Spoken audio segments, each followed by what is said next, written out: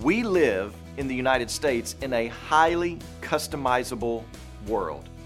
You can customize your restaurant order to have it your way right away. You can customize your shoes, your vehicles, your clothes, your music playlist. And hey, all of that is great. There was a time when you went to the barbershop that you were limited in your choices of a haircut, but now it's simply up to your imagination. But the prevalence of individualism in our society can also make us think that biblical faith is customizable as well. In fact, that's what we're seeing today, and it's called progressive Christianity. You get to choose what is true, and you get to say whether or not what you believe is fitting within biblical orthodoxy.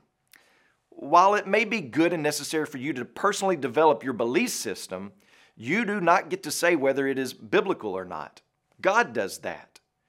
But when a church allows her members to believe and practice anything, and they put a biblical stamp on it, it causes major destruction to the church herself.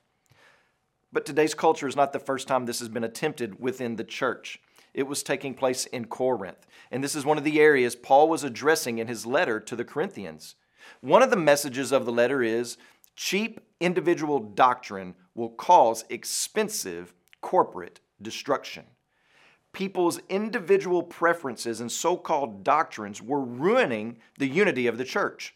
And the scary thing about today is that a lot of what is informing people's theology is what they see in feel-good movies or in short clips on YouTube instead of diving into the Word of God itself and the work of faithful interpreters of Scripture.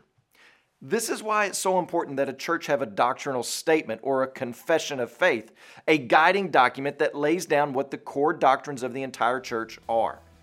So, when was the last time you looked at your church's statement of faith?